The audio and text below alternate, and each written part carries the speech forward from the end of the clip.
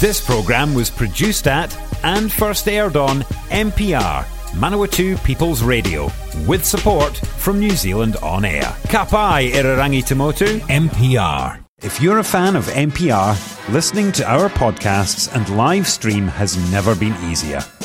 Just search for accessmedia.nz on the App Store or Google Play and download the app with the kiwi fruit logo.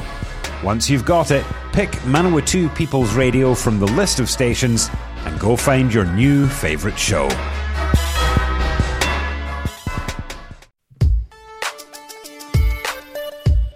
Morena no mai kiti korero, welcome to the Catchup on Manawatu People's Radio, Te Reo Irarangi, Ona Tangata o Manawatu. It is a Thursday morning, and that means we welcome someone who hasn't been on for a while. Don't know what happened, but we've got the diaries lined back up again. We have Ian McKelvie, MP for Rangitikei, on the phone. Good morning, sir. Good morning to you too, Fraser. No, I didn't have COVID, so that wasn't the reason I haven't been there. No. Well, we're glad to have you back. I should apologise to listeners. I am recording this in my dining room this morning, and as such, there seems to be a slight echo in my dining room. I'm not sure why.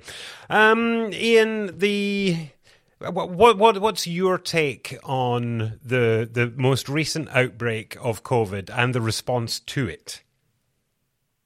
Oh, look, I think initially our response, the government's response, being all you could expect to do. I think that the tragedy is that it seems to have got into a sector of our community who perhaps haven't been vaccinated as well as they could. And it's a bit of an interesting situation because if you think about the fact that we went into vaccinating ourselves in age groups, and then you look at the demographics of New Zealand, and our Pacific Island people and our Maori people don't feature so highly in the over 65. And so it could well be that they've been late to the vaccination party, as well as the vaccination process being slow. And so that's, I think that's extraordinarily unfortunate and very sad. But otherwise, I think the government had to react in the way they did. Whether the disease had to get out of the first place, or the COVID Delta variant of COVID had to get out in the first place, another issue. Yeah, there seems to be a lot of criticism from the opposition benches and a swathe of people in the community around this response, or the vaccination rollout. I guess my question there is the perceived slower rollout a symptom of our elimination approach? Because we're one of very few countries that have gone down this elimination route, aren't we? Yes, I think to date it's probably, you have to say, it's been successful. I don't think the vaccination rollout is a symptom of that. So I think it was becoming a symptom of that. This will certainly turn that round because people will realise that all the international statistics tell you that you're much better off in this environment if you're vaccinated. In fact, the chances of ending up in hospital if you do catch COVID having been vaccinated are very, very slim. And so it improves your outlook hugely. And I think that the problem we should have really got on with the vaccine much faster than we did. And I think that's obviously our problem. Australia's learned from that, and they're moving very quickly now, but it's taken them a while as well. So certainly vaccination is the key. Whether you like vaccination or not, I think it's the key to what goes on here. We've got to get on with it. Is it not true, though, that because the rollout has been slower, now that the opportunity is there and we've had this outbreak, have the stars somewhat not aligned? Because a lot of people are taking it upon themselves to get the vaccination. It's not so much the criticism of the government anymore. It would be the criticism of the individual if they didn't get it, because the opportunities are now there. We look at Mansfield in your electorate, for example, a great opportunity to get a vaccination in a very timely manner. Exactly, and very clever setup as well, and one that I think other parts of New Zealand are claiming to have set up first, but nonetheless we'll take that. But no, I think you're partly right, and I do think though that people were lethargic, I suppose, about vaccination prior to this, but there was also clearly we've been slow to get the vaccine into the country and slow to get it moving out. We've now got it, and hopefully it will proceed at a great rate, and it needs to. And where the vaccination rates are better now on a daily basis than they were in the UK at the peak of their rollout. So we're obviously, something is going well. Is it fair then for your leader, Judith Collins, to be suggesting that if Labour had the talent, Chris Hipkins would be told to resign? Well, I think it's probably fair. But I do think that the position we're now in with respect to COVID is very different from the position we were in a few weeks ago. And I think that everything that happens from now on is critical. And I think the government's got to be upfront and explain to people very well what's going on. Because if they don't, it'll become very confusing. And so I guess that's what drives some of the call around Hipkins and the way that you might politically refer to these things. It's just the way it is in politics. I know that Parliament isn't meeting at the moment, although select committees are, I understand. But the House of Parliament itself is not meeting at the moment, and all the other parties, apparently, with the exception of the governing party, are calling for this to be addressed in some way, either bring the House back together or maybe look at the Epidemic Response Committee. What's your take on this? Because I mean, the lockdown this time round has been significantly different in that there was not a forecast prolonged period of time where it would make sense to put effort into setting up an epidemic response committee. At the moment, we've been looking at 3 or 4 days at a time. I think it's extremely frustrating, Fraser. I think, are you there? Yes, I'm here. Sorry, I missed you for a minute. I think it's extremely frustrating. I think the issue that we've got here is that select committees do not do in any way the job of Parliament, because there's no ability to ask questions without being basically hijacked by the process. So they don't work. So it doesn't matter what the government thinks. Select committees don't work. The Epidemic Response Committee, in my view, worked to a point.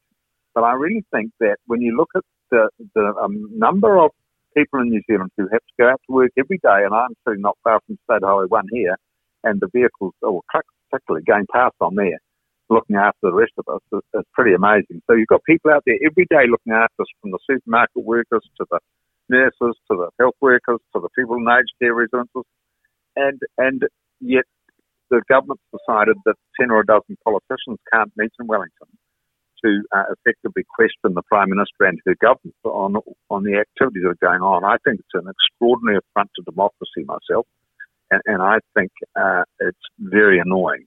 I can't believe that Parliament can't be reconvened, and I can't believe there's any more danger to anybody by Parliament reconvening than there is now, where we don't have it convened, and we're effectively I guess shutting up exploration of the government's activities. Is it fair, though, to call this some sort of dictatorship? That was another criticism that I think Judith Collins led the charge on, that we must resist dictatorships in New Zealand. Is that not a bit excessive when it's a response to a pandemic? And originally, the lockdown was going to be, 4 or 5 days? And then it was extended, and then it was extended again. But at no point did we think, or did anyone forecast a prolonged shutdown that would necessitate a lot of effort in a different governmental approach during the lockdown? I don't think anyone questions the fact that the initial week of Parliament being shut down was probably half sensible. I think the real issue is that this can go on and on.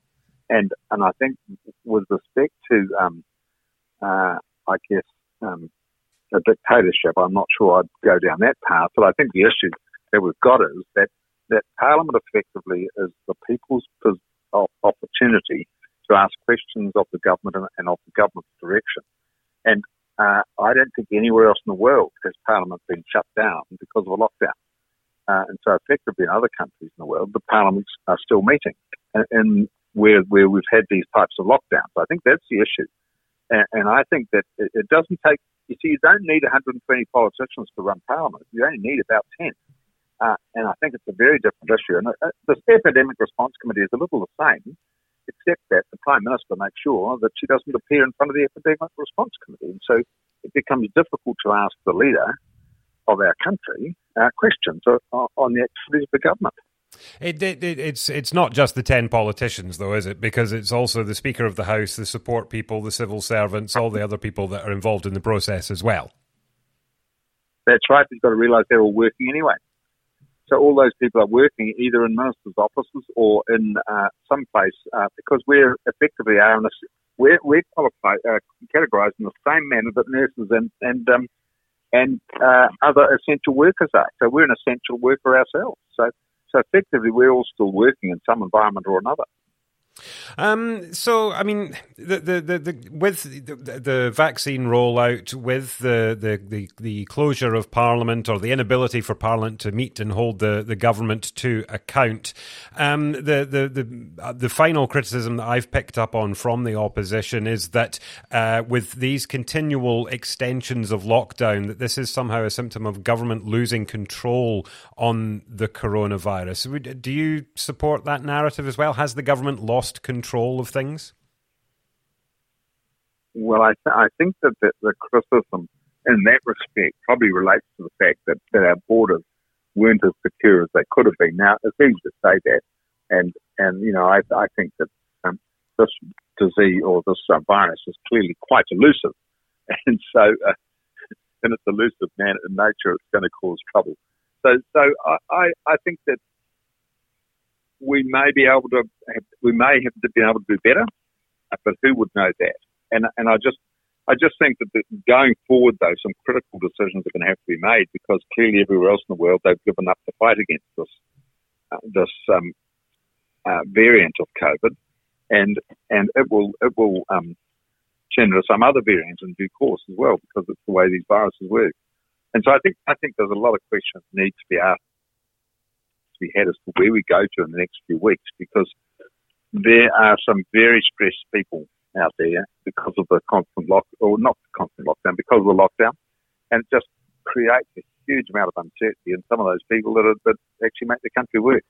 There would be a body of people that would say, yes, there are a lot of stressed people out there. That might be preferable to a lot of dying or dead people out there, and that's the interesting thing with this, the worldwide narrative, in that yes, there are countries that have given up the fight on this. They've gone back to business as usual, but their health systems are really under the thumb and people are dying. In New Zealand, our health system, the government's got its own criticisms of the state of the health system, but it is not under such stress because we've taken this elimination approach. Surely that is something that we can be proud of and support, that we have not got dying and dead people to the same extent as the rest of the world.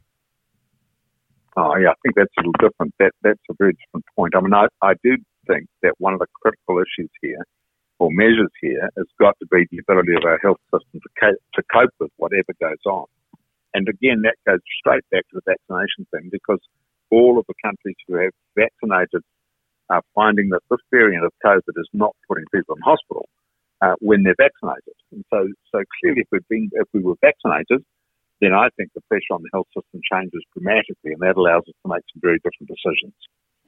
We are here with Ian McKelvie on the Catchup this morning, live from my dining room. Sorry for the echo. If you want to listen to this or previous editions of the Catchup series, just head to the website, npr.nz/show/catchup. Sticking with the virus, you must be really pleased that your electorate and Manfield was used as a trial, really, for the drive-through vaccination clinic. Did you have any hand in the organisation or facilitation of that? No, I can't claim to have had any hand in that. But I just accept that the medical community in Fielding, or the doctors community in Fielding, and the health centre there, of course, have been a long-time project of the Manawatu district, and to get it to go running at the rate it's running at, and now to be able to take the lead and that sort of thing, pretty exciting for the community, I think. So it's very well done to the Fielding doctors and their team at the Manawatu Health Centre. yeah, very good. And I think the other thing, just on that, I think we've been very fortunate in rural provincial New Zealand that we've really dodged this COVID to a large extent. And I guess you've got to put that down to some of the government protections they put around it too. And of course, we don't have international air, although I can see Oahu airport's based right out my window. We don't have international planes flying into every other part of New Zealand but Christchurch and Auckland, basically. The opposition is very quick to criticise government, and that is what it should do. And in actual fact, I believe that's all it can do. It can't criticise any individuals or any agencies underneath necessarily.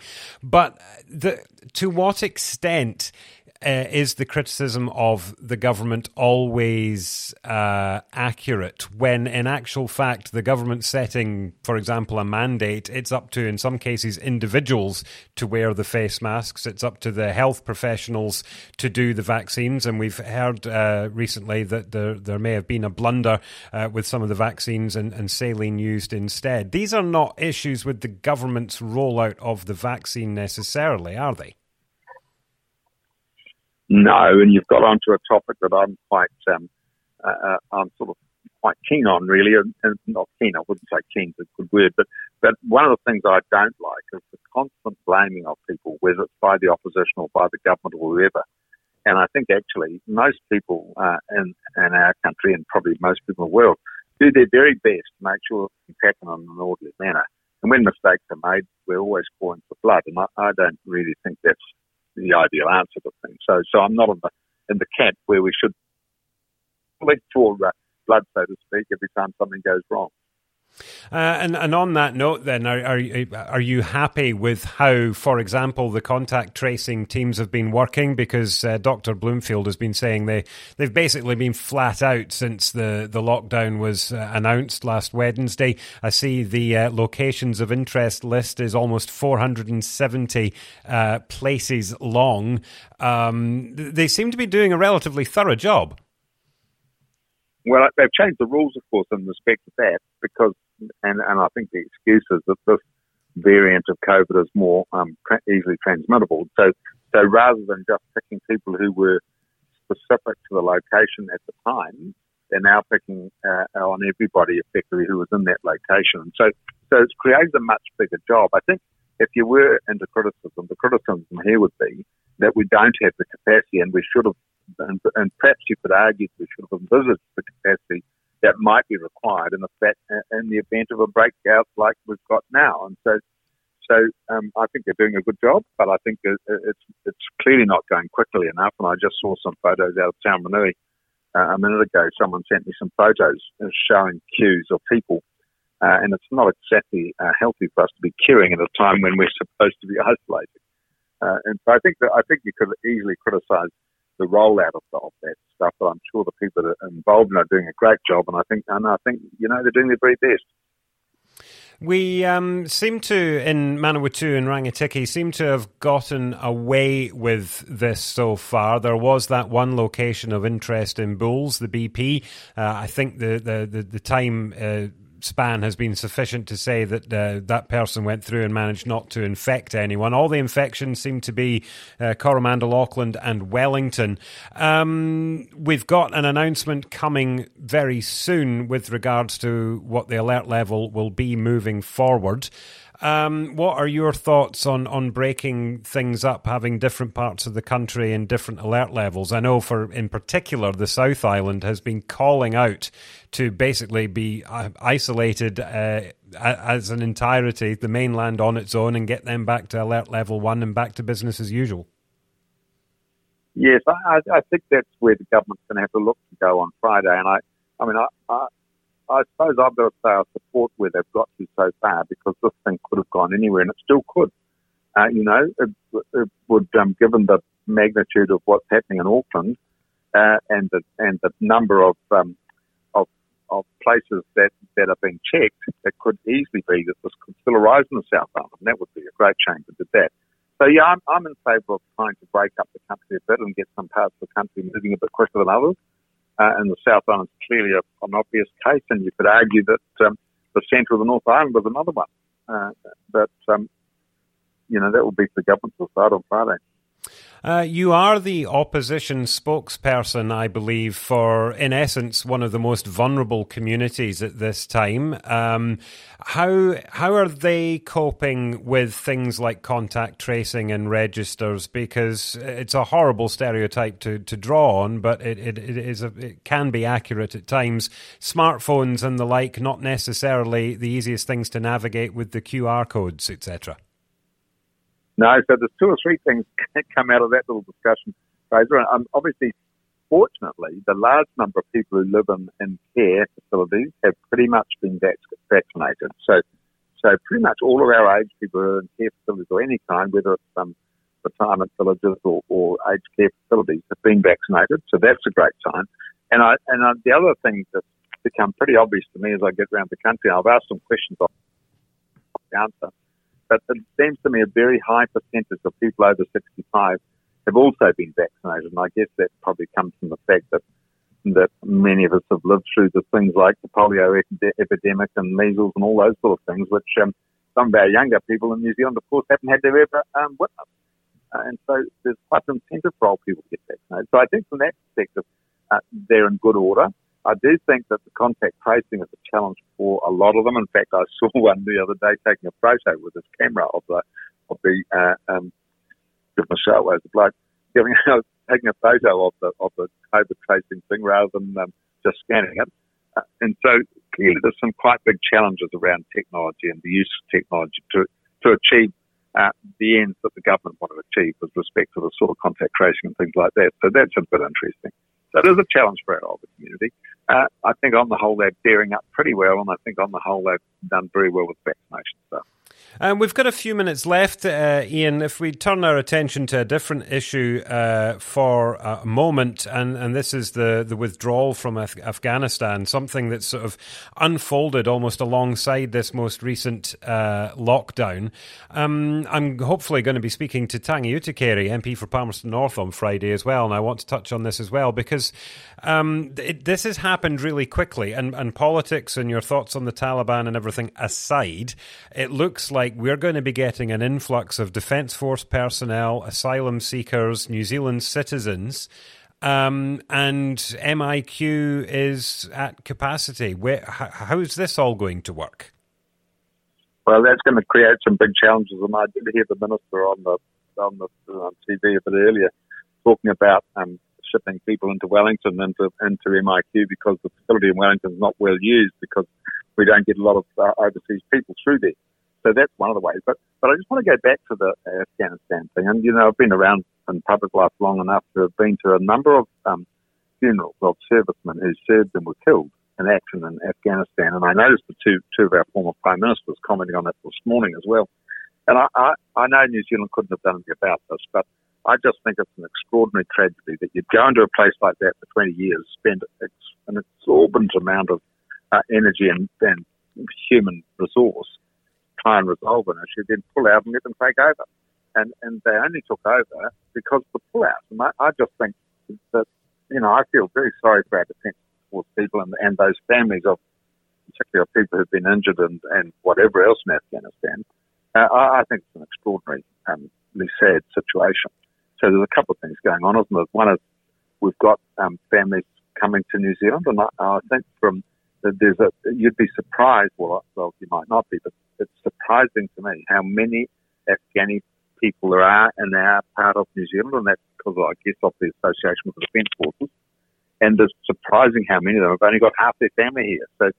So we had a person in our office last week who'd left his wife and family in Afghanistan, came to the office desperate, and that his wife and family have been on the first plane back into New Zealand. So that's very exciting for them. So you can sort of see the human side of this. It's quite, I think despite all the MIQ issues and all the others, I think it's an exceptional circumstance, and it's one we've got to make work as best we can.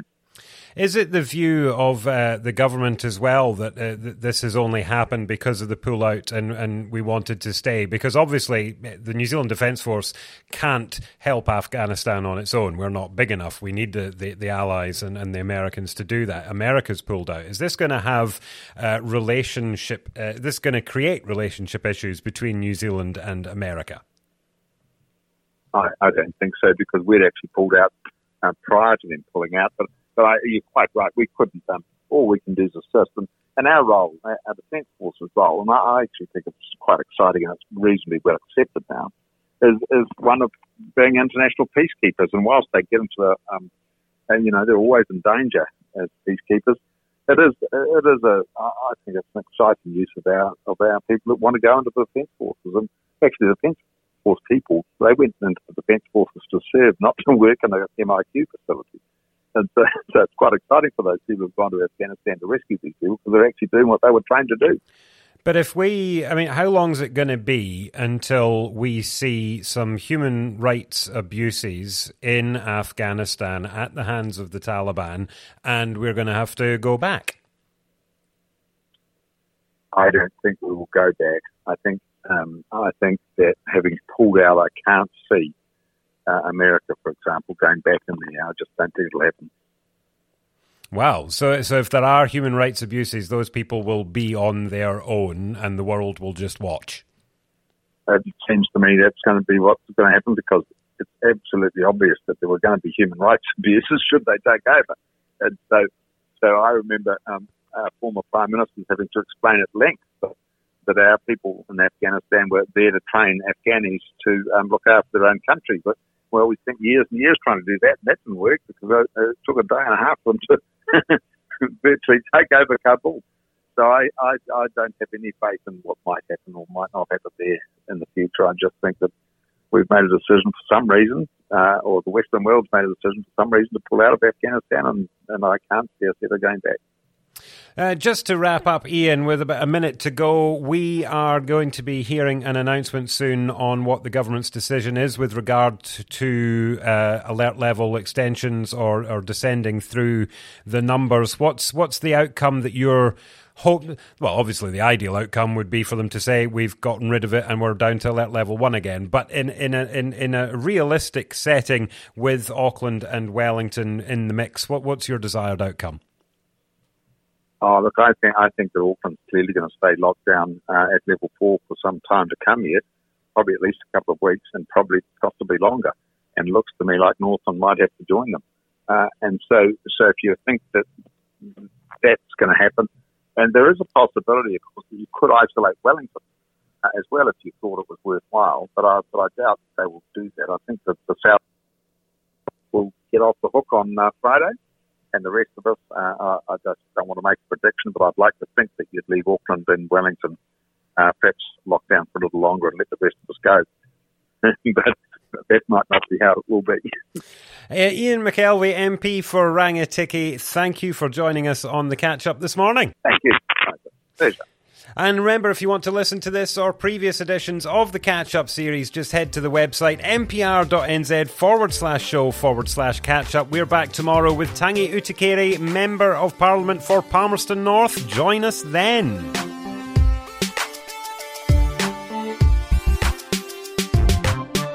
Support this show and others like it by giving a donation.